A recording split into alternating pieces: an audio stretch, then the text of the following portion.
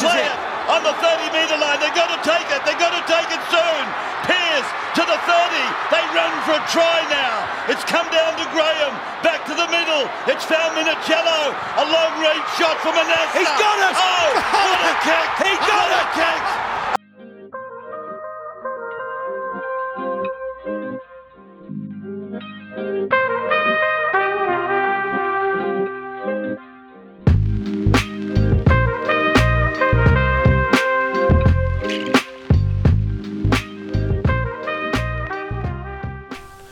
Hello, and thanks very much for tuning in to this week's episode of the Irish NRL show. Obviously, apologies we weren't on air last week. Obviously, just owing to personal kind of requirements, I think is the phrase. And I'm soldiering on. I've recently got the COVID, so that just shows you how we are still committed to this podcast. Doing it while sick. Yeah, he Nearly died, but probably true. Had a fever on the hottest day of Irish history. Yeah. So look, as always, I think we all had a fever that day. Mine was COVID induced. Yeah. So Tash, how have you been? Because obviously it's been a hot minute since we touched base. You're all good. Yeah, not too bad. A bit disappointed in the state of origin decider. I have to say, a bit let down by New South Wales. I think we all jumped on the bandwagon after the second game, and expected maybe a miracle, but realising what sort of a beast Queensland is at home, it's a different story when you get up to Suncorp. It also probably just shows how wrong Queensland got it wrong going to Adelaide. You know, we touched on it many times about the time difference. The 3 days out, massive difference. I think that's probably the one good thing Freddie did all series is to go early. Queensland nailed that would have been a whitewash. That's the next question you're going to have to find yourself. Is could you go up to Queensland and win a game even?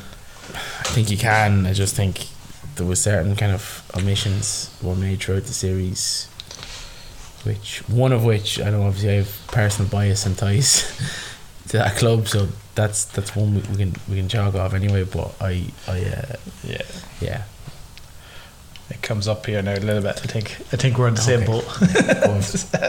Yeah. So the Queensland, the state of origin, Queensland won 22-12 up in Suncorp. Massive. I think it came down to experience on the Queensland side.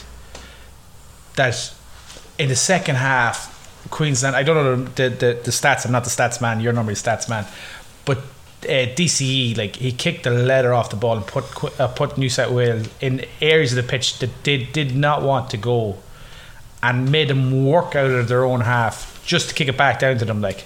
They were happy not to have the ball and let them play out of their own half. I think at one stage it was 22 tackles.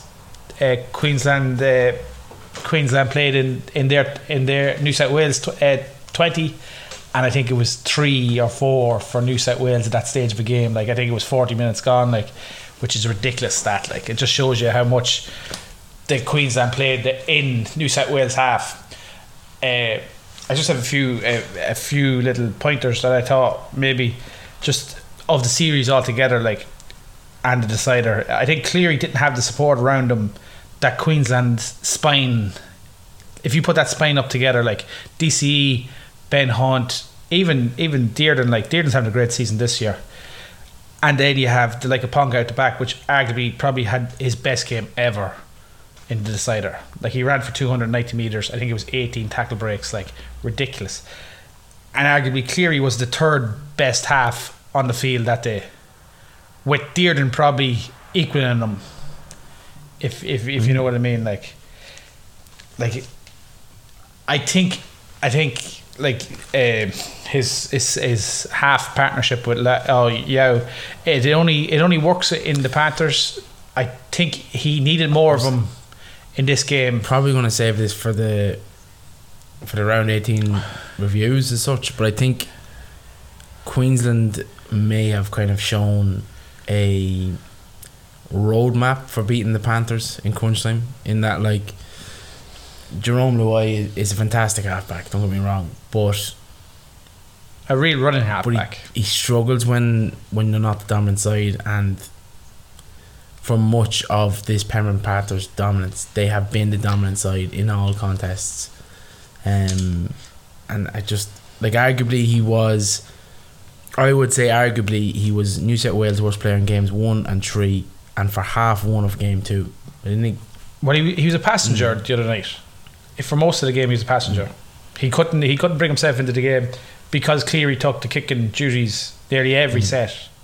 Which maybe you'd like to see a bit more of a voice out there to say, look, they're going to run at you, put it down a short side, and I'll kick it over to the top, and just mix up the kicking, But it didn't seem to come, And I think it's a young Queensland, it's a young New South Wales side as well, there's no real not established, but there is great players out there, but there's no real fella that's been, you think Latrell and Turbo in that team would be a different story.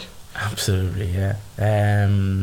You think of the players missing as well. Yeah, players, but you think of the players that them two boys, Jake Javojevic, so.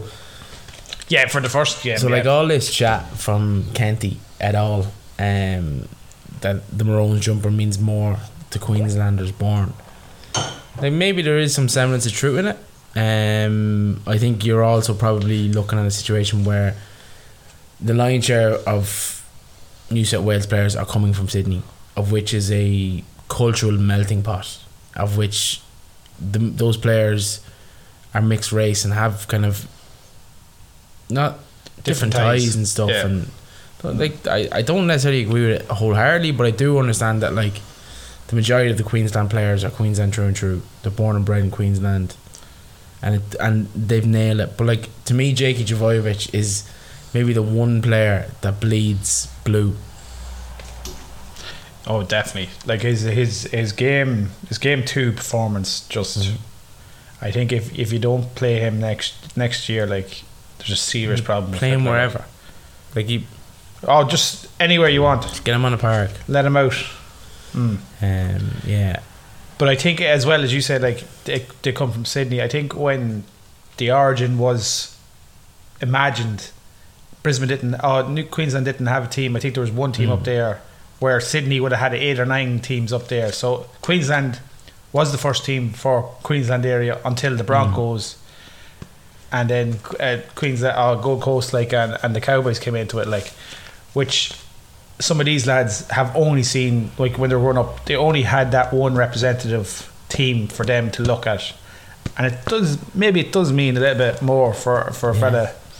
It has that sort of start, its origins were very much that we were up here by ourselves. Oh yeah, that definitely feeds into the whole kind of mantra and stuff. And then I think on reflection, Freddie had a bit of a nightmare with selection this series. It's coming up now. You'd make arguments. I know probably he had a tough outing on Sunday, but it probably started with Josh Addo-Carr not being picked. Yeah, and that's probably was the. Yeah. Now, in all fairness, the two lads on the wings did serious. Daniel Tupou, his yardage coming out from the backfield was ridiculous. I think Josh, a game like that I know he made a mistake with the catch. He just got muddled up and turned his back on the ball a little bit too early. But I think if Josh Addo-Carr was taking them balls, they would have had a bit more. He wouldn't have got the yardage as the bigger man, Daniel Tupou. They would be able to pick him up and go back. But now, saying that, you can say in hindsight it's a great job. I think another point I have here. So I have 5 or 6 points here. So Fiddler not bringing Whiten in for Talakai. Talakai only came into it because Whiten got sick on game 2. So I don't think Talakai would have had any problem losing. It might hurt a little bit, but losing his spot because Whiten was back, and then arguably when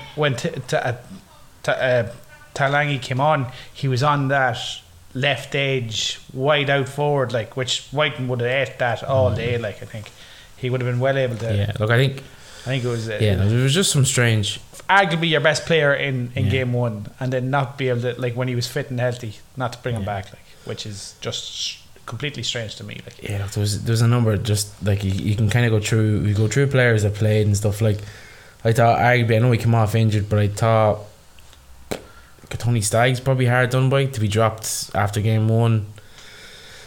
The omission of Jakey Trebojevic, we probably would have had Adokar in that squad. And look, it goes back to what I said. There probably just was too many Panthers. yeah, arguably, yeah, there's too many Panthers, and some of them just not there just yet. No, like I just wasn't a fan of Stephen Crichton. I don't. Yeah, No. so like. Like, I know you didn't see much of it, but there was one stage there that he threw an offload in his goal underneath the goals, like, and was like, it was the start of the end nearly for New South Wales, like one mistake, and then it started they couldn't get out of their end then for the rest of the game, like, where it was set. I think it was first tackle, and he got hanged up, and Schoolboy, even the pass didn't go near anyone, like, which was ridiculous, like. We talk about the old Biff as well. Yeah. Great to see, love it. I love when two lads are in it. The problem for me was Tino coming in and holding. I think two lads punching, third man if you interfere, and he did. Headlock is not trying to break up a fight, and if you look at it again, he headlocked, turned into what was Gilbert coming in, and Gilbert stuck the head in, stuck the shoulder into him then in the ground. So, like, I think if the two lads walk for punches, Tino had to walk as well. But it would have been it would have been a massive call for the ref to do it. But I think for the chat to say that he was trying to break up a fight was ridiculous. Like, Yeah. And the chat as well, he's trying to help Burton not get punched. I don't think Burton was landing many, like, but Tino was definitely hindering him in his wasn't landing in. So I do think, to be fair, well, I probably slightly disagree with that. I do think Tino maybe saved his life, because Gaga was going to pull the head off him. Was unloading on him. But look, it was nice. That's what attracted us maybe from overseas to Origin, was the Biff. So it's always good to have a bit of Biff. Yeah, as like, and a lot of the older players, like, Origin is refed a bit different. Yeah, it's like the NBA finals. It's refs tend to swallow the whistles and let the game go. Let them play, and let them play. Like, I know the 2 yellow cards are alright, like, and the 2 boys took it well, like, but I just think that third man in instigates a bigger row, like. So Fair. now, if you pull them away and started punching them, like, it would have been better though. Since you're going to get sent off anyway, Burton. He was on top of him on the ground. I think I would have threw a few digs. Paddy Carrigan, performance of the series. Does this roll into Broncos being a contender for the Premiership? I mean, If he can lead them, the trend in the right way. I'd say they probably are a contender as is. Do I think they have just enough?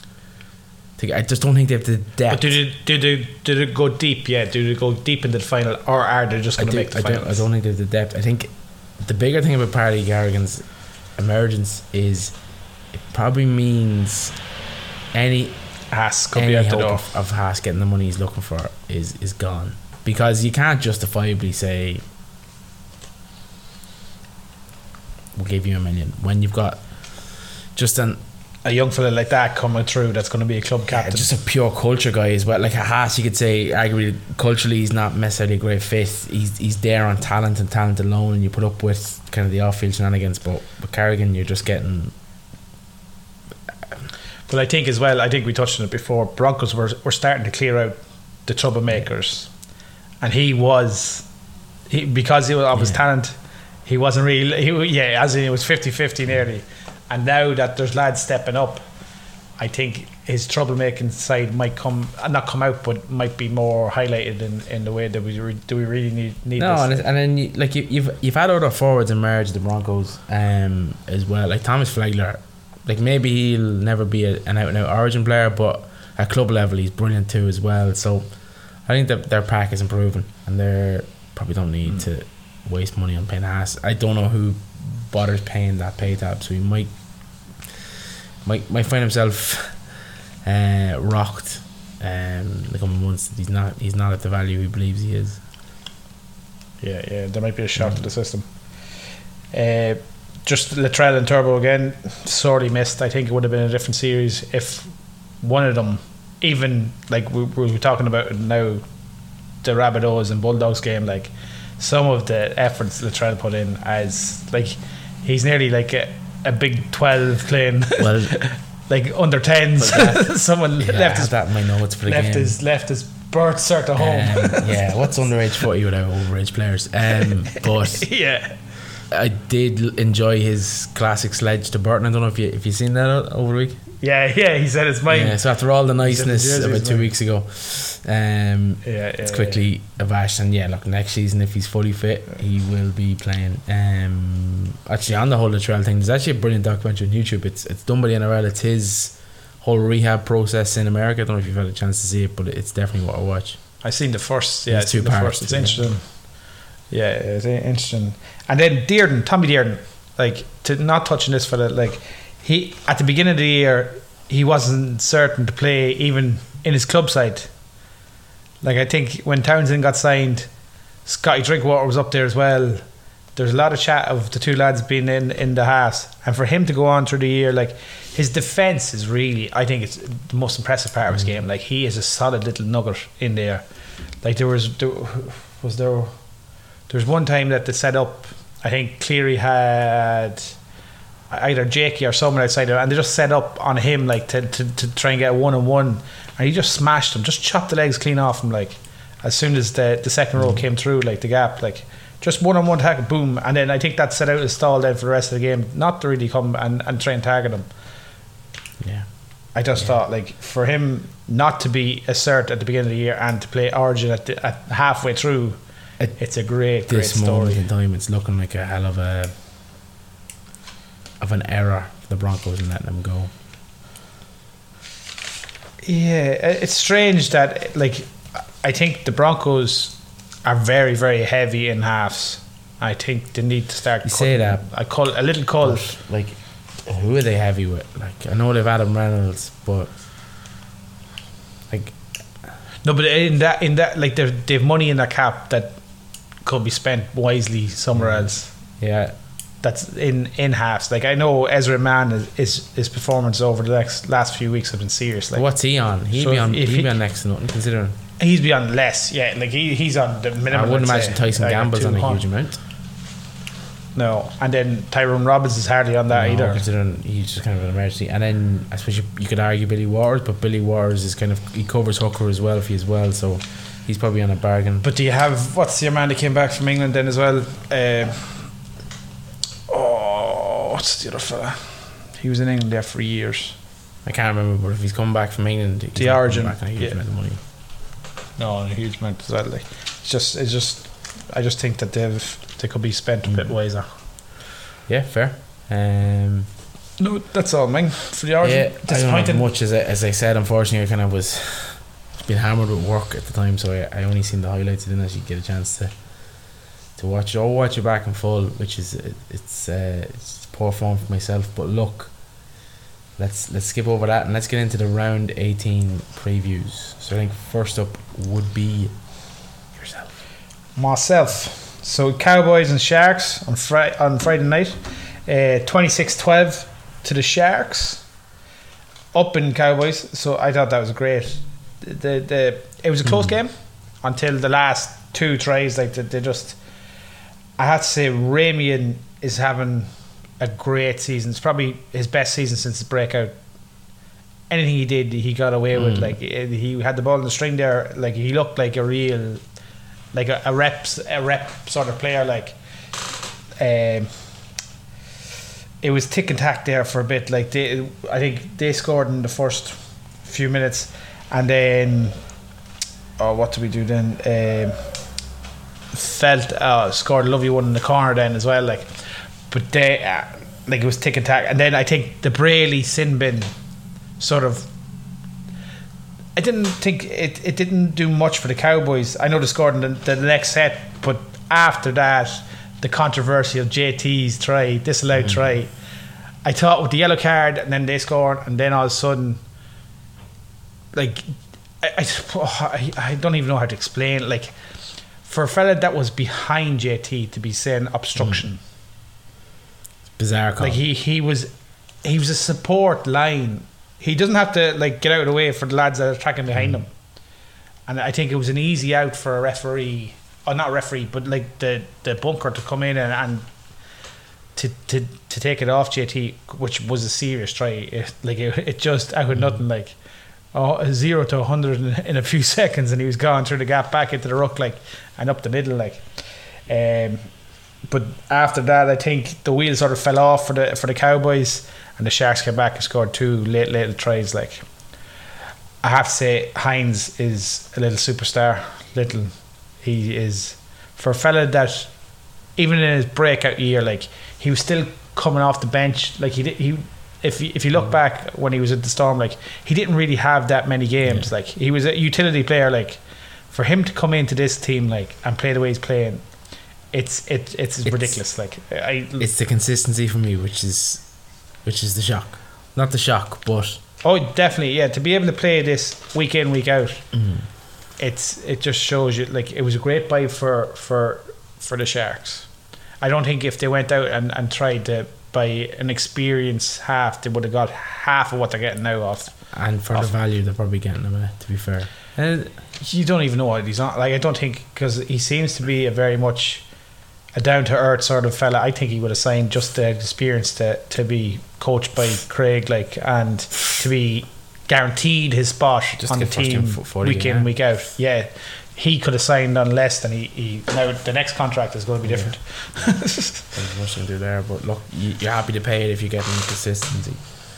Problem is you pay these big contracts and then you get that's the problem. I think now with all the sort of transfer this year, I think most of them have worked out in the favour of the team that the player's gone to, like, which is fair.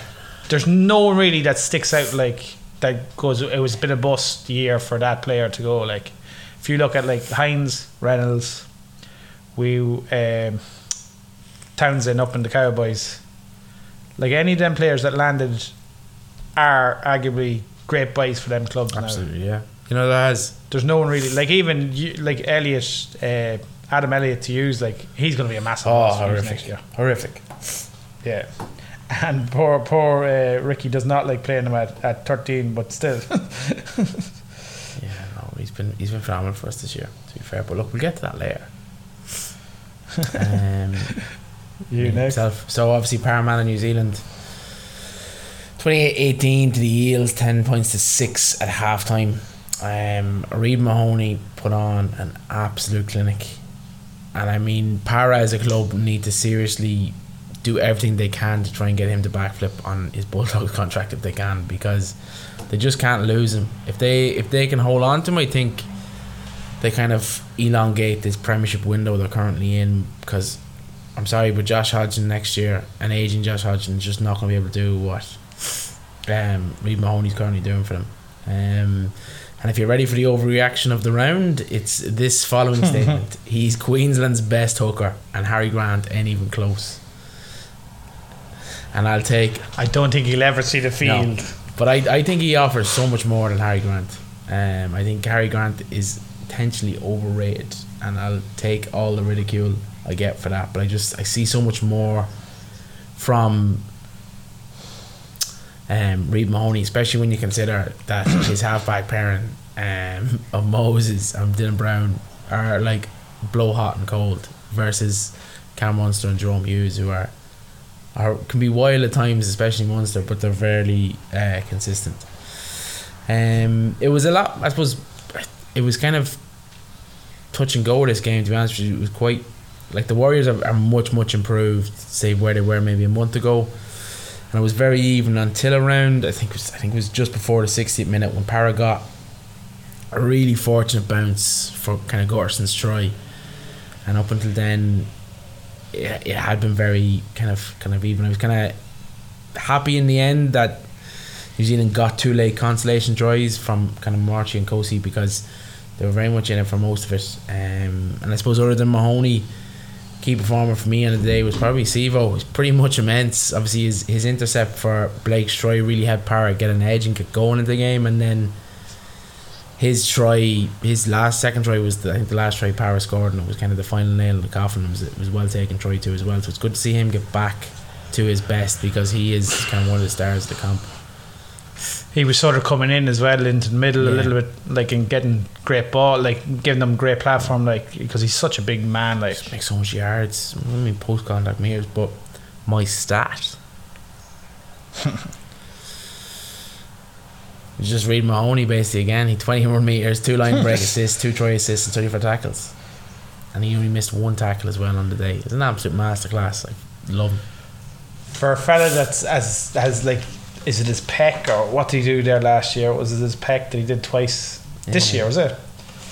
Like, he still doesn't protect himself at all. Like, you know the way, like, he just, it's everything or nothing with him. He's also got like the strangest body form I've ever seen. He's got tiny little legs and just like a huge chest. It's yeah.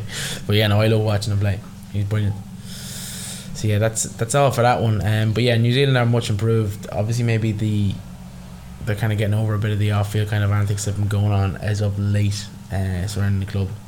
Now they're back in New Zealand, so hopefully after this weekend, obviously, if we just start to get a few results, but yeah, just hopefully not a result this weekend. No, fingers crossed for you. Next up, the Roosters and the Dragons. So 54-26 to the Roosters. 9 tries romp over the Dragons. Only 1 Dragons player was in the top players for running meters. Just shows you, like, the Roosters Cody, had was it? nearly all the possession. Ramsey, tries. Like, and he unbelievable, like, and he's a real, like, he's not like a flash player. He's like a dog player. Like, if you hit him, you have to hit him with everything. He's one of them players, you know, that way, that it's going to hurt you more than it's going to hurt him, because he comes in 100 miles an hour into contact. Like, he really wants to get through it. Like, I think it's a great. Moses Mbai, Jack Bird and Ben Hunt combined for a total of 20 missed tackles. So you're talking like your spine there in the middle. 20 missed tackles is a ridiculous stat for them boys to be giving up. I know Ben Hunt back up from Origin, like, I'd say he was well.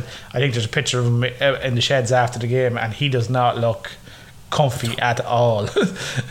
The Roosters came away at the victory, but ultimately they paid a massive price in injuries. Like, I know Tupanua is fractured eye. I think it's only 2 to 3 weeks, I think. But Billy Smith and Tupanua is ACL, but Tahoe only a fractured eye. But Tupanua and Billy Smith ACLs out for the season. I think they're hoping maybe end the season. They've had a lot of ACLs. But that's Roosters. I think it's 13 over 2 years. Got a question. Over 5 years. Got a question, kind of their training regime. Madness. Yeah, I know the NRL physio. He has a stat page. I think he's a podcast tomorrow, I think, saying about it. And sometimes it's luck, but he thinks maybe loading is an issue down there. And then, like, ultimately, like, will the Roosters be able to? I know they're 2 points off the 8. With Manly is on 20 and they're on 18, but I don't think Manly are going to lose the games that you think they might lose. I think Manly are going to tick on from the game I seen there at the weekend, and the Roosters might just lose that top 8 spot. Yeah, with the injuries and stuff like that. I know they have a few lads coming back. I know Aria Hargreaves is back and someone else is back this week. But I don't think Cleary's back, sorry. The only thing is, which is a big. The Roosters will get a shot at Manly too. True, yeah, in there. Yeah, there's a few losable games though, like, so as in Manly have St George, who are still obviously playing for the 8 this weekend. Then they follow up with Sydney Roosters, and then they play Parramatta the weekend after. Gold Coast, you'd argue that they should walk that anyway. Then they play Cronulla. Then they play ourselves, the Raiders, who you'd like to think would be still in with a shout for the 8. I don't think will be, but and then round out the season to Canterbury. So it's not plain sailing for Manly anyway. But yeah, I do get what you take your points on board. They are looking great without Tom, to be fair. Yeah, no, I just think that it might be just a step too far with injuries and all, and it could be just a year that Robinson just scratched it off. Back-to-back I think years. the biggest decision for him, well, like, yeah, two major injury filled years, like, so I don't know where they can go from here. I know they have Brandon Smith coming next year. I thought Connor Watson had Fantastic a great game. Fantastic game. Like that when they put him into the game, like he made serious yards out of dummy half. Like his try was great. Like, and Manu, can we talk about the injury? Which was fake injury. Which actually was an injury. If you look at it, he came off after. Fair enough. I didn't see at the end that he actually did come down. I think it was only cramp. Fake injury. But there's so much controversy now about it, that what happens when the next fella pulls a hamstring out there? Do you go and bust him just in case he's doing a fake one? Like, it's a one-off. Yeah. And he did go down and had to hold himself after it. Like, I think he just seen that everyone slowed up and there's a gap there, and he just went for it. Like, I'm fairly comfortable with it, to be fair. Yeah. And then Sualia on the edges there, just absolutely creaming, lads. And even his try as well, his vertical leap is phenomenal. It's like Israel Folau. Like, it's one of them, you know, that the first time you seen Israel Folau get a high ball in the corner, like, you go, how you do this 18 times in the game, he's going to do that. Like, why do you not kick to the corners more often? Like, it's ridiculous. Yeah, freakish athletic ability. Just yeah. No, I think the Dragons, with Hunt backing up as well like that, I think they'll just scratch that off. Like, it was a close game. I think it was the Dragons were winning at half time, and then arguably fucking the Roosters came back. I think they scored 40 points in the second half, which it was there to be won, except the tackle count, the missed tackle count was massive for the Dragons. Like, if you look at even the highlights, you'll just see that the Roosters ran everything. That's me. Next up, Manly Newcastle. 42 points to 12 to Manly. Obviously doing 14 points to 6 at halftime in favour of Manly, but DCE has kind of had himself a week. It was relatively close in the first half, but you could kind of always sense that the dam would burst at any point in it, and it did in the second half. When you factor in the fact that DCE was backing up from Origin, it probably is one of the more impressive displays by anyone all season. I know you're going to have to factor in how Portland Knights were and are, but he just played them off the park, particularly in the second half. And I suppose something I wanted to bring up, which it's probably unfair, but it's definitely worth noting. So, in a battle of kind of $2 million men, this game for me perfectly sums up why Ponga just isn't worth the $1 million. It's not attacking a person. Like, he was phenomenal in Origin. He was actually very good against Manly too as well. I think he finished somewhere north of 160 run meters, a try and 5 tackle busts. But his side lost by 30. I just think he just is not that type of player that can back up. No, not even back up, but can win you the game. As in, like, he'll win it based on other players. So, like, Origin and stuff like that, he's perfect because the team around him is better. But for Newcastle, he's not the individual. Like, he is the individual that everyone looks to try and. I think Newcastle could have been better suited by letting him go to Redcliffe, to be fair. But yeah, look, Manly were brilliant to watch. My stat for you, it's a good one this now. So Manly ran for an impressive 1,697 run meters, but of that, Ruben Garrick 234 and Saab 208 accounted for 26%. Two players, those boys, and 1,697 it's high, like. So yeah, look, that back line, when it clicks, Koala's looking better week by week. There's plenty of talent there. I think Garrick is underrated. I think for everyone's waiting for Turbo to come in back. Considering he kicks goals as well. Arguably, like he would be a serious addition to any other team that is in the bottom 8 even, because he's such a, like, he's such a quality player. Yeah. Like every game he plays, it's quality. Like and then he slipped back into the wing, like, and still be a great player in the wing. He'd play anyway. Do you know where he would become the greatest player of all time? Melbourne. Oh yeah, that would. Does he play anywhere? If he went to Melbourne, he would. I'd argue he'd probably be one of the best players in the club. It'd be interesting to see when they sign this unknown origin player that everyone thinks is your man from Parramatta. What's his name? The little round prop. See how he goes in Melbourne. I'll find his name now. Talking the grapevine is what's his name? The little round prop. He's a little hardy fucker always round. And he played Origin. He plays he played one or two games in Origin. Nathan Brown, is it? New South Wales. Yeah, Nathan Brown. It'd be interesting to see. Supposedly they're signing him now in the next week, I think. Parra want rid of him too, don't they? So that makes sense. It'd be interesting to see how he goes down in that system. That could make him like fucking a new player again. It's a bellyache getting out of him. That's all I have in that game. Look, obviously, it's very hard to script up a storyline around Newcastle at present. They're a bit of a. I think Adam O'Brien might be under pressure. I don't know. Did they come out like Titans came out for Holbrook?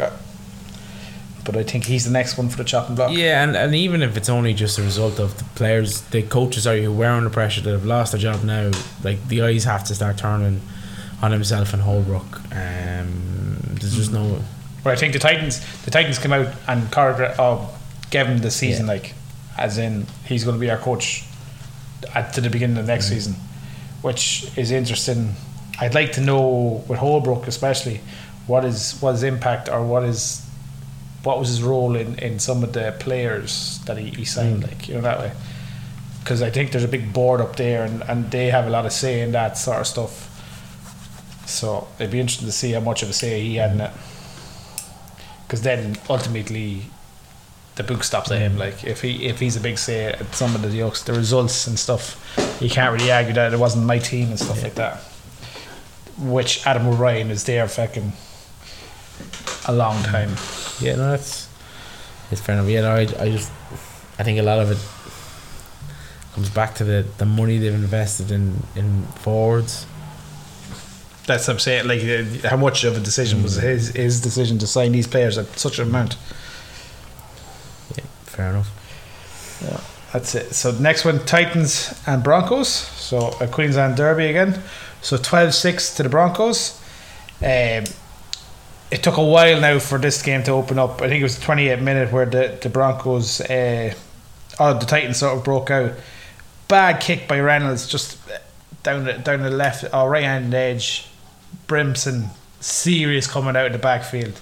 I think he made about 60 metres, and then ultimately in the next set I think Toby Sexton set up lovely for now grubber cricket for Boyd to dot down. It was nice to see that it went through, like Brimson was involved and Sexton was involved. Like you can see that the Titans, there's some good work going on in the Titans still. Like I know Holbrook is under pressure, but like 16-12 against a good Broncos side is not a bad result. Like poor defence for the Broncos in this game. I think there's a few lads, I think with Carrigan out and Haas, was Haas playing? No, he wasn't. He's still out. He still is stops. I think they're losing a bit in the middles there. So like Titans were rumbling through there. It was like a tit for tat. It was bang bang bang. Broncos scored through. Who did it score through? Hoyter, is it the winger? It's mad to think that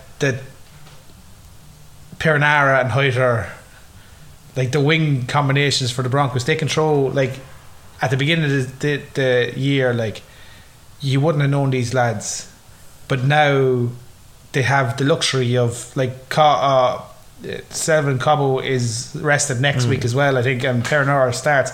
Pernara's doing nothing wrong, and so is this Hoyter. Like Pernara took his try, unbelievable. and he is a hardy.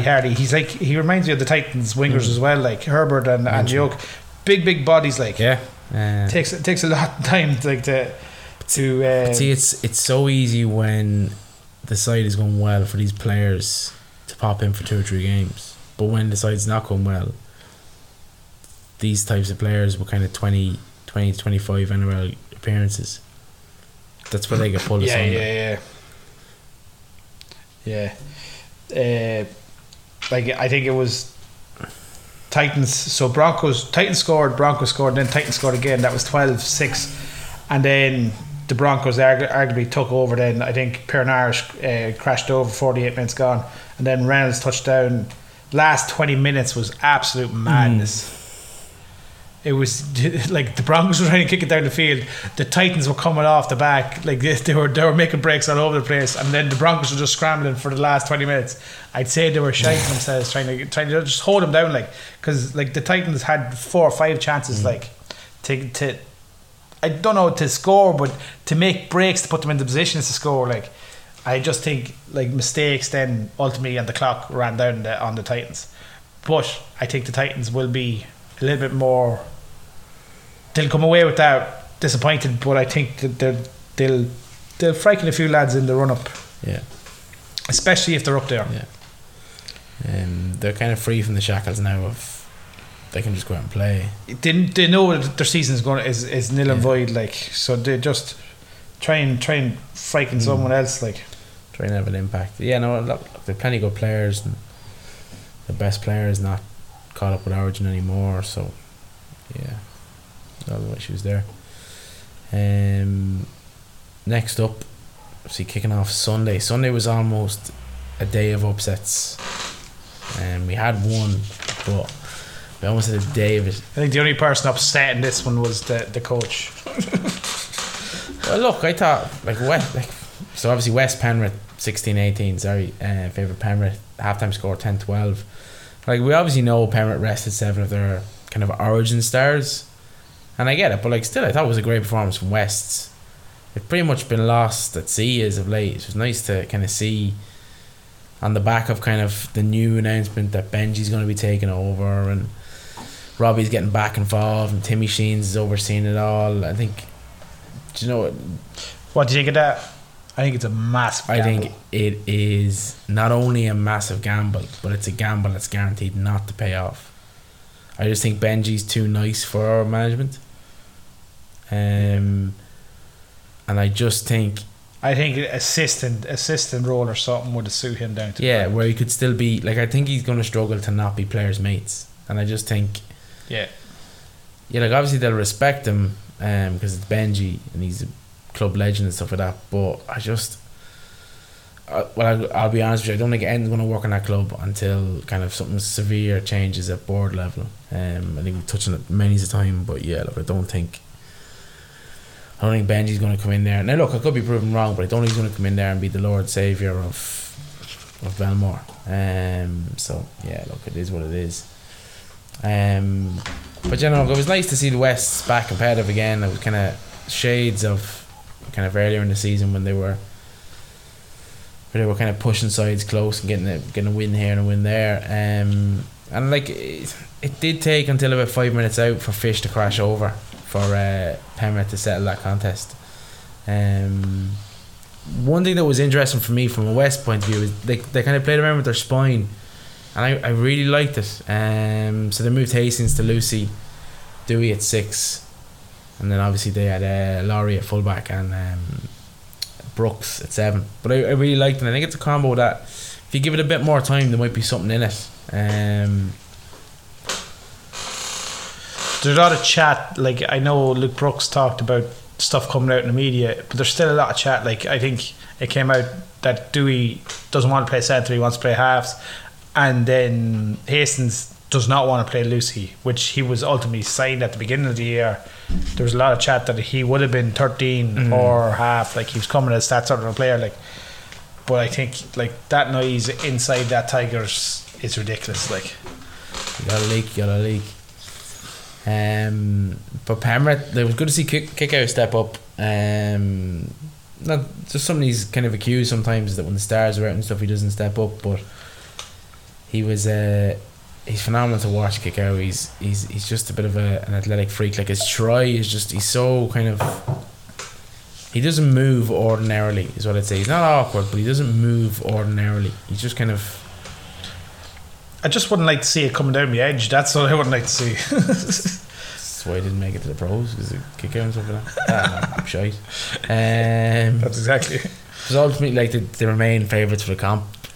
But as I said, kind of in the Origin preview, I just have a sneaky suspicion the Maroons have kind of given a roadmap to beat the Panthers, particularly by nullifying Jerome Luai.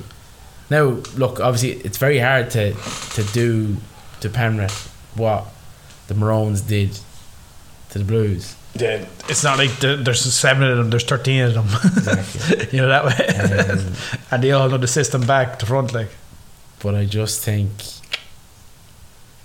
yeah, I'm not as confident. I can see Penrith finishing top. I can see them getting to the preliminary finals or the finals, and I can see them getting unstuck now, whereas I wouldn't have seen that at the start of the season. Man, I wouldn't have seen that until maybe a few weeks ago. So yeah, look, I think I wouldn't be surprised if Penrith aren't champions at the end of the season. That's not going to surprise you if that happens. But stat, kick out 122 run meters, a try and a try assist, and plenty of good work. Man of the match for anyone with brain cells. So yeah, it was good to see. So right, let's this is what the people wanted to hear. Let's get into this. Come on, let's go. I just have a few, just a small one. It was just, we're just going to say the score and that's it. We're just going to move on. So Storm and Raiders 2016 to the Raiders. 4 from 4 in the last 4 fixtures in AMM Stadium for Ricky. Yep. I'd say he was delighted. The Storm started off well, like Kenny Bromwich, some offload for the first try, like I don't know how he got the ball away, and Mealy crashed over in the corner. Then Raiders answered back through Chris, like intercept. It was such a bad pass to throw. Pap, he had his back turned, he just fucked the ball away, and Chris just ran the pitch like 47ish. Yeah, I just thought like the pass to throw with your back to the defence while taking contact was ridiculous. Just hit the ground and take the contact. And then Paps was then forced off. I think it was suspected Scheller kneecap, was it? He took heavy contact from Whiten, and it was just bone on bone. It was just awkwardness of the tackle, like.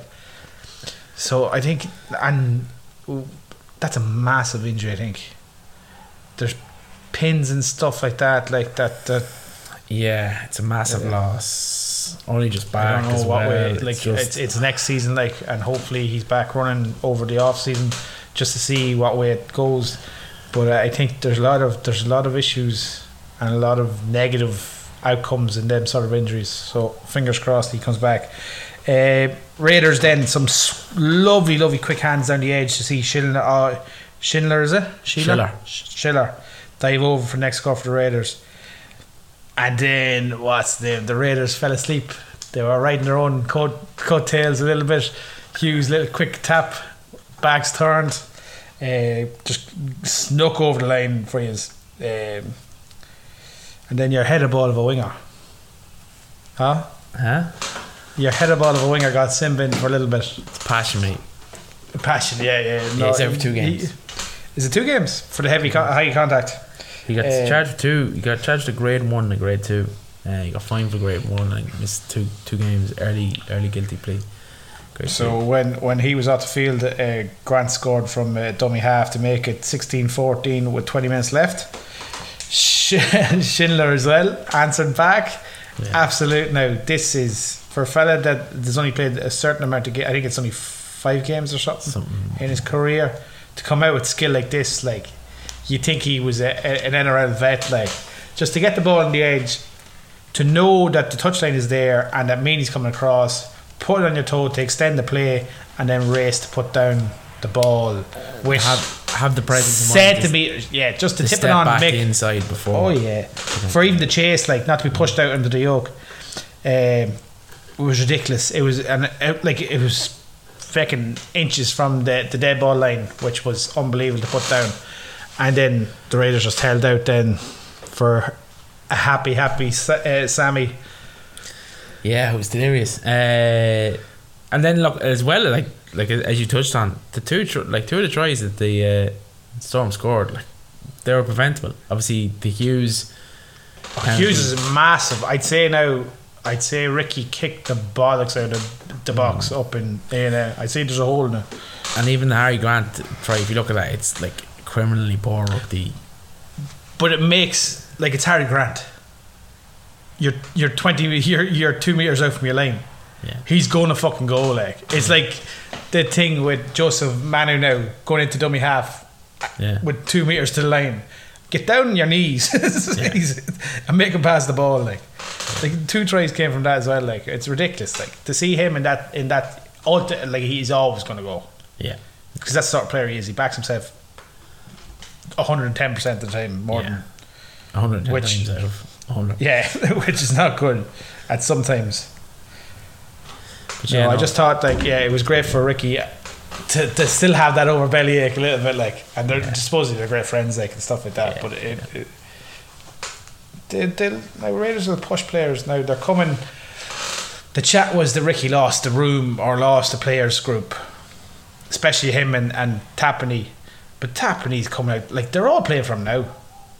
Yeah, Tapani's been playing from all season, to be fair. I think it's a marvel for like when you lose a players group, the playing group. It's ultimately the end of your career at that club, like. And for Ricky to be able to go in and say, look, I'll just step back a little bit, let you deal with some of this stuff. Like, I know the issues with the English lads and stuff like that, but since that calmed down and he's got back, all these players are playing for him, like. I think Corey Hanara, what's them? Vera Nara. He is class. Yeah. And he's not getting enough.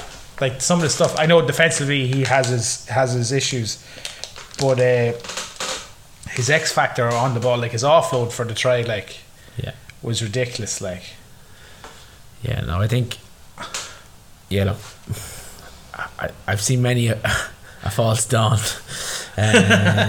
so we'll see how we go at the weekend. But I was happy with the result. But for the Storm though, in a very strange predicament here. Storm lose 3 in a row, facing a difficult contest, which we'll get to, against the Souths the weekend. They lose 4 in a row, and someone brought up the point, and it's very valid. Like, it's only now when the Storm are short of their star players, and they've been riddled with injury this season, that you see that, like, maybe these kind of players that we ranted and raving about just aren't. They are what we thought they were. But in the system they work with the star players, like. Or maybe they just need an extra season. Like the cream just hasn't risen to the top just yet, like, with some of these workhorses, like they're still have lapses in concentration and stuff like that. And especially when you have a few lads next year, like ultimately next year is going to be much harder for the Storm. When you have 4 of them going up to the Dolphins, like, or 3 of them going up to the Dolphins, sorry. Which it would be more interesting to see what he has in plan for next year. So thanks for robbing that one on me. Look, you thought you were going to get better anyway, so fair enough. Well, I'll let you pick. So this week I picked. And round things out. Game in a round, 12 try epic. Canterbury Souths 28-36 favour Souths, 10-16 at half time. Like the first half was fine, the second half was exceptional. It was back and forth. The Bulldogs are improving at a rate of knots, and they're unearthing some real gems. Like Karaz improves week to week, but Declan Casey was phenomenal. I think he had over 150 metres and a try. And especially was it last week that he got hooked off the pitch. For Potter to put him back in there and say, look, you're a better player than you were, like you're a better player than your last game, like go out there and prove it to me. He gave the ultimate coaches. Like Stamford. They're just. And even Averillo back at full back, he's playing ball back there. And there's some like he was pushing lads out of the way to get into dummy half, like to get extra carries, like and stuff like that. I thought it was brilliant. Like, they are coming. They're a good team, and like not Shane Flanagan, Kyle Flanagan. He had 2 assists. Like his tackling and the defense. I was watching this. Sometimes you go back and just see like small things, like his defense is shored up something serious. Like he's a much better player, much calmer player than he was. And it's proven, like, for a fella that was in tears at interviews, like when Gus Gould took him in, and to what he is playing now, it's a credit to him. Like, absolutely. And I just think, like I know the results haven't followed because, like, look, at the end of the day, defense still matters, but I think they're more attractive to go watch if you're a Bulldogs fan, or if you're in kind of. It was an entertaining game. Yeah. I think if they can guarantee this, like, there'll be much more players going back, because next year you're getting a few more lads in. Yeah.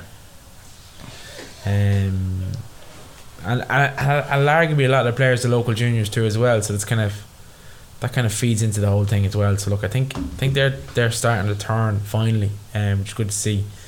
As for Souths, I mean, potentially you could like accuse them of being complacent, given they're on a bit of a turnaround in form since like the Trell returned on the back of that hammering by the Dragons. That's their 3rd win on the bounce.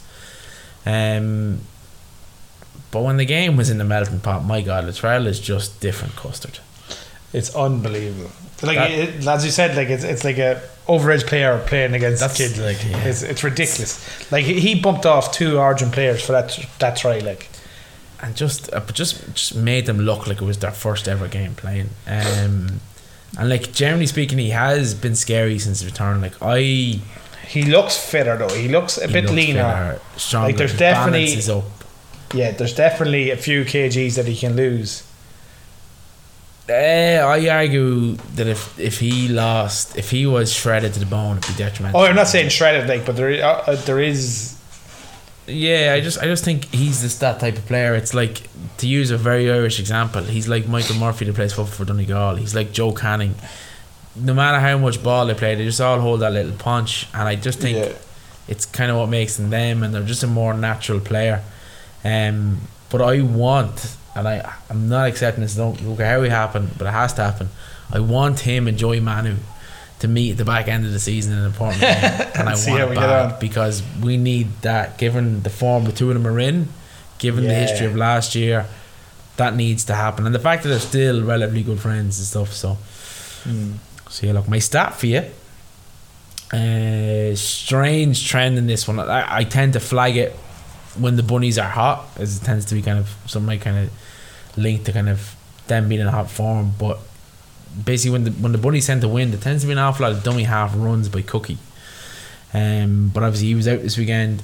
Jeremy Marshall-King made 9 dummy half runs to Silva Havili's 4, and it's probably a potential explanation as to why the game ended up being so tight and why Canterbury were scoring so many good long range tries and stuff. So yeah, I think that hooker, I don't know his name, for the South Silva Havili, he's played for us. He got caught 2 or 3 times picking the ball up the ruck, and like I think Marshall slapped it out of his hand at one stage, was it? Yeah. And then it got pulled away. His hands got pulled away at another stage. Like, so I think he needs to work a little bit more. He's more of a Lucy. Like when I seen him first in there, I was like, that is a big hooker. When he was pending down, I was like, is he going to scoot? That's what a Tongan hooker looks like, mate. Yeah. No. Yeah, no. So yeah, great game to end the round. And look, as I said, the Sunday could have very easily been a day of upsets. But yeah, we just got the one in the end. The one that counted, was it? Yeah, up the milk. Yeah. Right. Yeah. Before we get into the round 19 previews, it's probably worth a while just throwing it out there that, as we say every week, if you're looking to get yourself some US sporting apparel, just click the link in the podcast description and visit our friends usasports.co.uk. Because the NFL season, the NBA season, they're only actually around the corner. Ice hockey season just finished. You might grab yourself a bargain. And baseball season is still ongoing. So look, there's plenty of merch to get yourself. It's getting cold. It's actually it's starting to turn. It's 25 degrees where you're allowed. Yes, it was 30 degrees yesterday, mate. So it's like 6 degrees cooler. Then you might need to get yourself a hoodie. I don't know if I got an Irish colour. You know the way, like, some people go, "Jeez, I got grey and colour there yesterday," and you got scalded. Take it from experience. I'm someone who gets sunburnt in November playing rugby if it's a dry day. If it's a dry day, yeah. But look, round 19 previews. Quick nod to the tipping. I obviously went for a perfect week last week, but there was only one game to separate us. So I'm still ahead, am I? Tightened the margin by the smallest of gaps. So currently Tash 79, Sasquatch 71. Shocking. Yeah, look, don't worry, plenty left to fix. I'm gonna slowly eke away, and then I'm gonna finish down 20. One, so it's myself obviously, is Friday at the Nestrada Jubilee at 9 o'clock. St. George, Manly. No, you're missing one. I think there. it's actually going to be a decent fixture. You skipped me. Eels and Broncos. Thursday. Yes, I'm even, so that's my game one. Yeah, Fair. relax, yeah. Fair. So Thursday morning, 10 o'clock, Parramatta Eels and Brisbane Broncos. Eels are home for this one. I think there's a few lads back for the Broncos. I'd say Patrick Carrigan will be back for the Broncos. I don't know what the timeline is in Haas's injury. To play, it'd be interesting. I think this one, if the Broncos can beat the Eels in this, they are contenders. Like, they will go deep. I just think that the Parramatta Eels, a home advantage as well. As you say, Silva playing so well there last week. Like, they were Reid Manny playing well. Like, I think the Eels might just do it at home, but it's going to be a tight game. I think maybe 18-16, something like that, might be a golden point, which we haven't got all year, but it'll be a lot closer than people think. You're going Para? Yeah. I'm going Bronx. Ooh, another loss for you, bro. I just think Para just seem to have that soft underbelly, and Bronx are going to have all their kind of the boys back, yeah. All the boys back. So I fancy them. But again, I agree with you. It is a toss up, that one. I don't think it's. There's no real outrider like in that at all. Like, no, like some of the games now coming up to this, the last few games or the last few rounds, there's going to be games like this that's going to be just on the knife edge. Like, yeah, I also don't think like home advantage for Para is anything to be shouting about. Like, it's not like the game's up in Townsville or it's in Suncorp or they don't have it established yet. No, as home like no. Well, as I say home, I say travelling. Like, so Broncos are far to travel. That's what I think. Fair enough. That's a good. So, game 2 actually, as I was saying, George versus Manly, Friday 9 o'clock in Estrada Jubilee. I think it's actually going to be a decent enough fixture. A lot does depend on Hunt, but I think it's going to be tight. Manly potentially just going to edge it anyway, so I'm going to give Manly the nod for this one. I would say somewhere between 6 to 8 points of a difference. Key ins for Dragons. Moses Mboy jumps into the starting side in the place of Moses Sully, who suffered an ankle injury against the Roosters. Jaden Sullivan takes Mboy's place on the bench, and Tarek Sims returns from suspension on the bench, so Aaron Woods drops to 18th man. For the Sea Eagles, obviously Jakey is sidelined with COVID, and Tafa Ofa Sipley comes into the starting side, and Taniela Maseka joins the interchange bench. So yeah, I'm going Manly. I think I will go against you in this one, and I will go the Dragons. It's going to be a big swing either way. Fair. Next one, Friday morning again, 10:55. Newcastle Knights against Sydney Roosters. I think we all know where the Knights sit in my estimation. So I think even with the injuries that the Roosters got last week, I think the Roosters will be too much for the Knights. And they'd be, I'd say they'd be buoyed for the victory they got, like the high scoring game that they got last week. And with Watson and Manu playing so well, Cleary back, Hargreaves back as well. I think that just adds the fire to them. So I think Roosters by, I think 26-12 maybe. Yeah, probably a bit more maybe, but yeah, no, I'll go with you on that one anyway. Back on that. Next up, Saturday morning, 6 o'clock, GIO Stadium, Canberra versus New Zealand. I have to back the Raiders here, that's no surprise, but it will be the classic Raiders now to give me an aneurysm on the back of that Storm result. So I'd say it's gonna be tight. Is it too early to do deadlifts? Oh Jesus! Shortly thereafter, key-ins for kind of the Raiders are kind of time changes. Obviously, Rapana has been spent for 2 matches, so Nick Cottridge, luckily enough, was back from his leg injury this week. So he jumps back in the wing. James Schiller is out with an ankle injury. He's going to be replacing the other wing by Albert Hapawate, who was due to make his debut last weekend, and Elliot Whitehead also returns after missing the Storm game. So Corey Hawira Nara drops to the bench. For the Warriors, there is a couple of significant changes in this one. Fullback Reece Walsh been bumped into the bench, and mid-year signing Dejan Arce is preferred at 5'8" ahead of Ronald Volkman, who's rested last week. Channel Harris Davida gets another fullback, and veteran obviously then Wateni Lesniak returns on the wing in the place of Ed Kosi.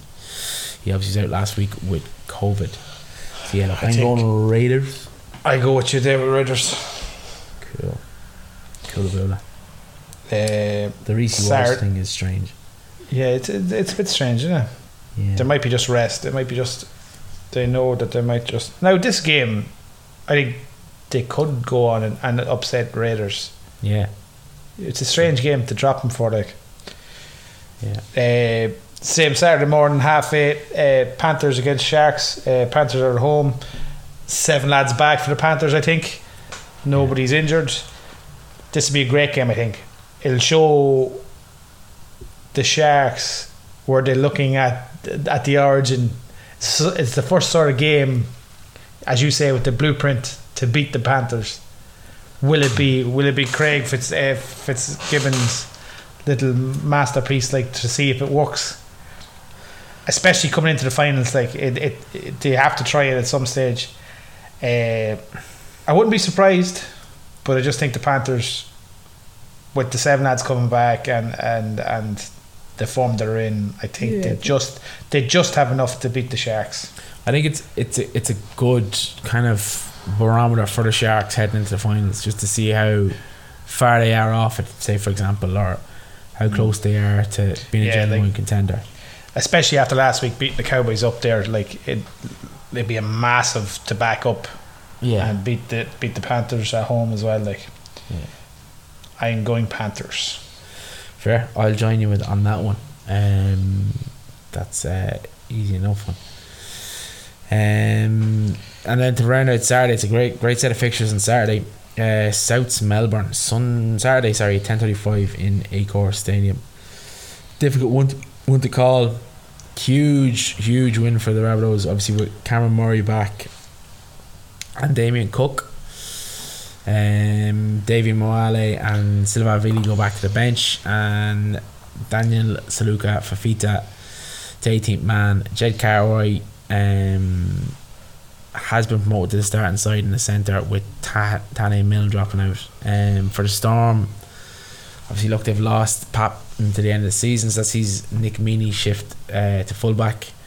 Tyron Wishart is the new winger, and Grant Anderson joins the bench, having recovered from elbow injury. I am flip-flopping on this one. It's inconceivable to me that Melbourne lose 4 in a row. But Souths, I just have a feeling that they could do them here. So, yeah, I'm going to back Souths, and I'm going to probably regret it. I'm going to probably chop and change that all week, but I'm backing Souths. I think I will go. Yeah, I think injuries might hamper the Storms in this, and Rabbitohs after last week. Yeah, as you say, flippy floppy, it'd be 50-50 nearly with me. I think Rabbitohs. I go Rabbitohs with you. Fair. Next up, Sunday at 5 o'clock in the morning, Bulldogs against Titans, and now bottom of the table sort of a fixture. I think when I read it out like I think Bulldogs. I tip Bulldogs straight away from the performance against South Stair. They're scoring good tries. The team is coming on well, and as you said, like the younger lads that are coming through are real talents, like, and local lads that want to play. I think the Titans, they don't have that identity yet. You know, that way you wouldn't really know what way the Titans will come out and play, like. Whereas the Bulldogs, you seem to every week they're playing the same sort of way, like, and they're getting points from it. Like, they'll attack from anywhere. They're quick on the outsides, like, you know that with the Bulldogs. So I think the Bulldogs will win this. Yeah, this is actually for different reasons. I think this is similar to the fixture above, South Melbourne. I tend to agree with you, but I'm going to back the Gold Coast. That's another loss for you, bro. Fair enough. I'm comfortable with it. I have to take risks. So yeah, no, I'm going to go Gold Coast in this. I think it's going to be a good fixture. This. I just have a feeling about Gold Coast. I think that they're going to get a few results down the stretch. Down the stretch, and I think this is kind of a perfect place to start. Now, look, I fully expect the Dogs to win this too as well. So I'll probably regret that as soon as we finish recording. But look, it's done. So game 4, Sunday, 7:05, QCB Stadium, Queen's Bank Country Stadium, whatever it's called. Yeah, look, I won't bother wasting your time with our predictions because we probably both know it, but key ins and outs, I suppose. So obviously Maroon's trio of Val Holmes, Tom Dearden and Jeremy Nina are all back on deck. Murray Tuolangi is also back from COVID, and then Nana's return pushes Luciano Leilua to prop and Jermaine Tanua Brown to the bench. The Hammer obviously goes to the bench, and Ben Hampton, Lemilu and Thomas Chester all drop out. For the Tigers, James Roberts, David Norfoluma are listed among the reserves. They look to return. They missed the Panthers game due to illness, not COVID, but just illness. And Brett Nathan is back on the wing after serving a 4-game ban. Tama moves into the starting side in his 300th NRL game, pushing Zane Musgrove to the bench, and Tyrone Peachy and Alex Seyfarth are the new faces on the bench as well for the West Tigers. I would struggle to pick anyone but North Queensland in this one. It'd be interesting to see how the Tigers go with the combination of the three lads now. They might be a little bit better, but as you say, like in town, they have gone with it. Isn't listed today? They have gone with that side again. That's fine. Whether they play the full 80 with that spine, I don't know. Well, there seems to be a few interchanges there that says maybe not. Like Tyrone Peachy in there. Yeah, he's not anywhere but a Lucy or utility player. Like, yeah, well, he's probably gonna they may come a stage where they put here's the one thing that's screaming to me is would you not rather have Jackson Hastings at hooker as opposed to Family and Brown? Play Peachy, but Peachy hasn't been good for a long time, and not for the Tigers anyway. So no, this is a game, and he's on big money, I think. With bigger money than he should be. He's big money for a bench player. Yeah, I think Cowboys all the way up there. Yeah, that's fair. Well, look, we were absent last week, and we've fairly rambled on this week. I think it's been an hour and 15. So that's now nosebleeds and everything. Yeah, technical issues. My God. Yeah, I know. Oh, look, it was a long one. No hassle. And that's me done as well. Thank you and good night. Good luck.